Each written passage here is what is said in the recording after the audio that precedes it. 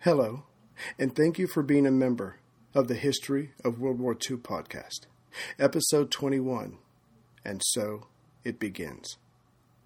The Nazi government, now that it was in power, wanted information about who made up its various communities, specifically who within them were Jewish, and they wanted this information fast. Because the new dominant mythology throughout Germany held that the Jews were an alien ingredient into the Aryan mix. Their presence, beliefs, and way of life dragged down the purebloods from obtaining not only freedom, but the greatness their country was destined for. And for the Nazis, that's what it came down to, the bloodlines. Faith or practice did not matter. Blood, according to Hitler, tells. But the essential question, or barrier, remained. Who of the 60 million Germans within the country were Jewish? Until that was answered, the government was working blind. And, at least for now, Nazi officials wanted to apply the precision of a scalpel to rooting out these undesirables. And because precision was the order of the day, a test case, if you will, was needed. For example, Prussia, Germany's largest state, held 3/5 of the country's population. So, if a system could be created to find the Jews there, then it could be incorporated throughout the rest of the country. The problem facing the Nazis was assimilation. The Great War, with all its destruction and chaos, had forced or encouraged mass migration, or dislocation, and that, coupled with previous German census asking routine questions, led to the current rulers of Germany not knowing who were the Jews, their names, their occupations, or their addresses, and they wanted all this information. Back to the test case, ranking Nazi officials wanted the 41 million Germans within Prussia processed, and a list drawn up of who was Jewish. But the Prussian government made no bones about the fact that it, as an entity, was completely unable to undertake such an effort. But Dehomag, with its connections to high-ranking Nazi party members, found out about the experiment and offered its services. A deal was quickly struck. Dehomag would handle the entire process. They would create a census pattern and categorize every Prussian citizen. To sweeten the deal, Dehomag would, on its own, hire and train the extra people needed to process the information. All the government had to do was collect the information, as Dehomag specified. Soon, a middleman by the name of Karl Koch reported to Thomas Watson in late May of 1933 that a contract worth 1.35 million Reichsmarks had been agreed to, and if this test case went well, an even larger contract could be had for the entire country. Watson wrote back saying he was overjoyed and hoped to visit Germany next year. And typical of how things went in Germany during those heady early years of the Nazi Party, before its true objective was known, the German Labor Front, which dominated the Berlin Employment Office because of its political loyalty to Hitler, announced the hiring of some 900 Berliners for this great patriotic undertaking. From the Nazis' point of view, this could be construed as killing two birds with one stone, creating jobs while beginning the process of rooting out the Jewish menace. By June of that year, Dehomag was set. 500,000 census takers, all on the correct side of the Nazi Party, went out door to door to ask their questions. Some questions directly asked the head of the household, their religion, and if someone was reluctant to answer, the accompanying stormtroopers and SS officers would move in to get the information. Dehomag did everything they could to guarantee success. For example, instead of their normal 45-column card with 10 holes per column, they switched to cards with 60 columns, each again with 10 holes. Now, the cards could produce thousands of demographic possibilities, an ever-widening census net, if you will. By mid-September, just over 6,000 boxes arrived at the Alexanderplatz Census Complex in Berlin. Inside each box were the questionnaires which had been filled out by hand. Now it was time for the 450 data punchers to take the handwritten information and transfer it to punch cards. Of course, this all had been worked out beforehand. The 3 shifts would run continuously, 7.5 hours of work with a 1-hour break. The goal was for each staffer to process 150 cards per hour, which meant that 450,000 had to be done every 24 hours. Obviously, coffee was free, strong, and plentiful.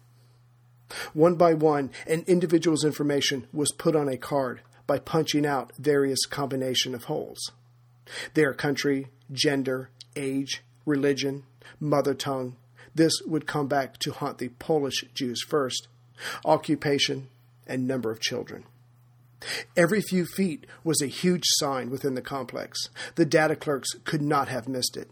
It read, "Be aware." This sign was to focus the staffers' attention on column 22, which covered religion. Hole 1 was punched for a Protestant. Hole 2 was for a Catholic. Hole 3 was for the Jew.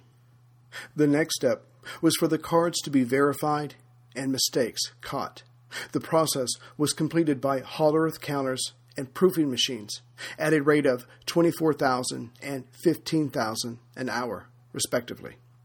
Whenever a Jew was found, a separate card was created, and the person's place of birth was logged. Then, the cards were sorted within a complex system of 25 categories and cross-indexed with other information. The result was a detailed census map of the Jewish people, job by job, city by city, and even block by block of where they lived. A Reich Statistical Office summary reported that the largest section of Jews in Berlin could be found in the Wilhelmdorf district. That group of people made up 13.54% of the area's population. Other information broke down this group even further, with exacting details about occupation and place of birth. But here is where Hollerith technology shone. The analysis said that with current persecution and subsequent immigration trends, quote, only 415,000 to 425,000 faith Jews would remain in the German Reich by the middle of 1936, unquote. This information was astoundingly precise, the implications staggering. But clearly, as it was only 1933, to have that many Jews remaining was unacceptable by those that mattered. And so, armed with detailed information about where many Jews lived and worked, a blinding storm of anti-Semitic legislation erupted from Berlin. Banning this selected group, these individuals were no longer allowed to work in their academic, governmental, professional, or commercial endeavors. What's more, the decrees, when brought down to town or village level, had attached to it individual names. But there was more to be done with this furnished information. By cross-sorting the identified Jews with those persons born in Poland, Nazi Germany had its first exact list of the Ostjuden, or Eastern Jews.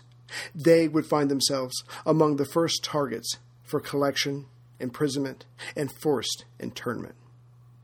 The Nazis were thrilled with the results, but they weren't the only ones. Thomas Watson heard of the amazing success from Karl Koch and was ready to develop IBM's presence through Dehomag in Germany even further. First, several IBM subsidiaries were merged with Dehomag, but as those companies owed IBM money, the funds Dehomag raised from working with the Prussian officials was sent to New York not as payment from the state government, which would have been taxed at a punishing rate, but instead as loan payments owed by these smaller companies. Thus Watson, controlling things from New York, was making money during the Depression and avoiding harsh taxes. Then IBM decided to expand its presence in Germany by raising their investments there from 400,000 to 7 million Reichsmarks.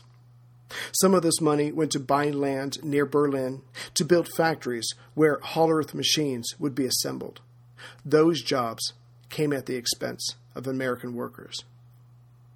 With such potential for profit and growth, Watson, who was used to controlling everything he wanted to at work, decided the time had come for him to visit Germany. So he set out on a German ocean liner, Bremen, on October 13th, 1933. And deciding to make it a vacation/work trip, he took his wife. Soon the Watsons and Herr Heidinger and his wife were seeing the sights of Berlin. This also included a visit to the Alexanderplatz, where the test case was performed. There, Watson, who was so impressed, bought the staffers meals and Dresden pastries. One would think he wouldn't be able to miss the large block letter signs that instructed the workers to mark Jews in column 22, row 3 of their punch cards. Clearly, working with Germany would take IBM to new heights, and Watson wanted to make sure everything went according to plan. So Eugene Hartley, a census expert, was brought in to advise Dehomag. Hartley's job was to not only make Dehomag the best it could be, but to learn every aspect of its work and keep what he learned in a special handbook that only he and Watson could see. No copies were ever to be made. But, as with many dealings with Nazi Germany, there was what the people saw and other events happening behind closed doors. Before Watson left Germany, there was one more agreement made, but this one was kept secret. Watson wrote out a statement that gave Heidinger permission for Dehomag to undercut and take away business from IBM subsidiaries throughout Europe. And as Dehomag was intertwined with the Nazis, that political party would have a direct connection and influence with foreign businesses and government. A Nazi sphere of influence, if you will. Another part of their agreement was to allow Dehomag to approach other countries like Austria, Czechoslovakia, Poland, France, and Holland that had no or limited statistical services and offer themselves directly. Again, cutting out other IBM entities that were not in bed with the Nazis. Of course, this would give the Nazi Party information about where Jews were in other countries. But before Heidinger could begin to steal IBM customers throughout Europe, making Dehomag the dominant census power in Europe, he wanted proof, written proof, from Watson for what he was about to do. But Watson had learned his lesson when he was prosecuted at the National Cash Register Company. Nothing was to be in writing. But Heidinger pushed for months, and eventually Watson gave in, knowing the potential for profits was tremendous. On August 28, 1934, Thomas sent a radiogram to Berlin. The recording said, quote, "Confirming agreement reached between us last conference in Berlin. We extend German company rights to manufacture machines under our patent for all European countries. Formal contract following by mail. Thomas Watson." Unquote. One has to ask themselves, why was Watson going against the grain of the American mood? Anti-Nazi marches or rallies were being held in major cities throughout the U.S. and Europe. The New York Times had almost daily stories, many of them front page, of the latest barbaric treatment by the Nazis against their Jewish citizens. In short, the answer has to be because he could. Few understood the complexities of the punch card system. Even fewer really knew that Dehomag was mostly owned and controlled by IBM. What's more, IBM was not bringing in German goods, which many wanted banned, and would have gotten someone's attention. Instead, they were shipping out machinery. Again, most people not knowing exactly what it was for. And lastly, Watson's name, nor the letters IBM, appeared anywhere on the punch cards or card readers. But there was another Thomas Watson, the side the citizens of the U.S. saw. This Watson donated large sums of money to charity. This Watson was the chairman of the Carnegie Endowment for Peace, a trustee of the New York University, and was nominated a director of the Federal Reserve Bank. This Watson had access to Secretary of State Cordell Hull, and with his donations to the Roosevelt campaign, also had access to the president. Soon the president of IBM and the president of the country corresponded regularly. But not everyone thought so highly of Thomas Watson. In fact, Willie Heidinger hated the man. He had never forgotten nor forgiven how Watson had swooped down on him during the mid-1920s when Dehomag, a company Heidinger started, owed IBM's predecessor billions of worthless Reichmarks in royalty fees. Watson at first, from across the Atlantic, told Willie he would settle for 51% of the company and all debts would be forgiven. But when Watson traveled to Berlin and saw the state of the company, but also its potential, he raised his demand to 90%. And at the time, Heidinger, cornered, decided 10% of a thriving company was better than bankruptcy. But the kicker was, Heidinger's 10% would only remain as long as he was with Dehomag. If he left the company, the 10% went back to IBM. But after watching Dehomag grow and grow some more, all Heidinger could think of was how this all once belonged to him. And what of the vast profits being made in Germany? Was that money staying in Germany, helping the German people? No. It was making its way to the U.S., to IBM, to Watson. No, long gone were the days of affection when, after their first trip together to Germany, Mrs. Watson asked Heidinger for a portrait of himself to keep as a reminder of their pleasant journey to Germany. But Willie's hatred was lost on Watson. He had simply shrewdly conducted a successful business deal. End of story. Watson wasn't losing any sleep. And as for Heidinger, getting angry wouldn't do any good either. But the German's anger was only the beginning. He wanted to get even. But for now, the leading German of Dehomag had to settle for making IBM executives in Berlin and throughout Europe lives miserable. Watson only cared about Dehomag's royalty payments coming to New York. Everything else was just the price of doing business. In truth, these two men could go on butting heads, but both were enjoying the money, prestige, and influence from their partnership. And really, they needed each other. Watson needed Heidinger's access to ranking Nazi officials. The German had purposefully allied Dehomag with those that mattered in Berlin's new government. But Heidinger needed IBM, and that meant Watson.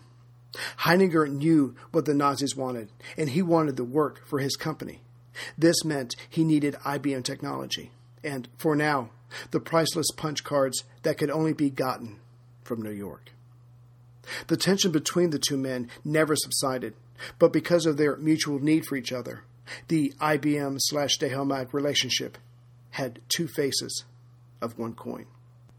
In the U.S., Dehomag could be explained as an American-controlled, almost U.S.-owned subsidiary of IBM, with only token German shareholders. Or, if needs must, the coin could be flipped, and Dehomag could be viewed as a loyal German, soon-to-be-read Nazi, company that was tricking the naive Americans out of resources to help the company help their Nazi masters in accomplishing their goals. So what was Dehomag? The answer depended on who was asking. The power struggle between the two men was far from over, but for now, Watson was winning. And though the IBM executive might be the lone standing general left on the battlefield, there was one higher than him, and that was Adolf Hitler. Heidegger didn't like the feel of second place, so brought in a new player.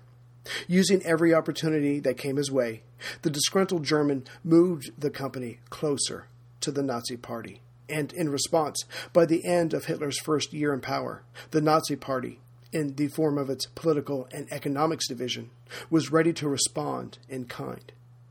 After, of course, a few questions were answered first. Just exactly who owned Dehomag? Heidinger's dubious written reply was, quote, "My company is an entirely independent organization which has acquired patent rights from their American owners," unquote. True enough, as far as the words on the page. Of course, there was so much left out. Was vast amounts of German currency leaving the Third Reich? Heidegger, quote, any worries as to whether or not excessive amounts of German funds are being exported are thoroughly unjustified, unquote. Well, yes, again, true, technically. Royalties being paid to IBM in order to avoid higher taxes, instead of leaving as profits, were being held in a German bank account. But the other part of the answer, which was left out, was, if Berlin agreed to give Dehomag its blessing, that money would then be sent to New York. Other questions were handled in the same vein, but Heidegger, knowing how to play the game, ended his letter with the following, quote, negotiations are now pending in Berlin, their objective being an agreement between my company and the SA stormtroopers, high command in that city, Prussia, for the compilation of certain necessary statistics, unquote. But this time, however, what was left out didn't need to be said, or in this case, written. The political and economics division of the Nazi Party understood the language of evasiveness well enough. Besides, no one said no to the SA. Dehomag was now on board. Now Heidegger had an ace up his sleeve, or rather, a few more phone numbers in his Rolodex. They all led to phones sitting on big, impressive desks in Berlin, should the need arise, which it shortly did. Watson couldn't care less for Heidegger's hurt feelings, but he knew enough not to trust the man. So, in December of 1933, Watson demanded that a Karl Hummel, who Watson had personally groomed, be put on the board at Dehomag. In this order, Watson used the word request, but that was a polite formality. It was to be done forthwith. When Heidegger got the word from on high about the new board appointment, he exploded. On December 20th, Heidegger replied to Watson that his feelings were hurt that New York didn't even go through the motions of asking him what he thought about this. Then he said that Watson, he knew, wouldn't care a fig about hurt feelings, but he might care about the following. Heidegger had worked strenuously to convince the Nazi Party that Dehomag was not influenced by the U.S. in any way, but clearly an appointment like this belied that version of the truth. If those in Berlin found out about this, the Nazi Party may feel the need to appoint their own political officers to the board to keep an eye on their investment. Their investment was not financial, but political. If that were to happen, soon Watson nor Heidegger would control Dehomag. No matter what New York, Washington, the Hague Court, or the League of Nations said, screamed, or threatened, unless they were willing to invade Germany. Thomas Watson was beaten, and he knew it. From his or his secretary's typewriter came a 2-page apology, with many misspellings, that said, the problem was simply one of translation. Watson claimed he wrote suggest, not request. It was as simple as that.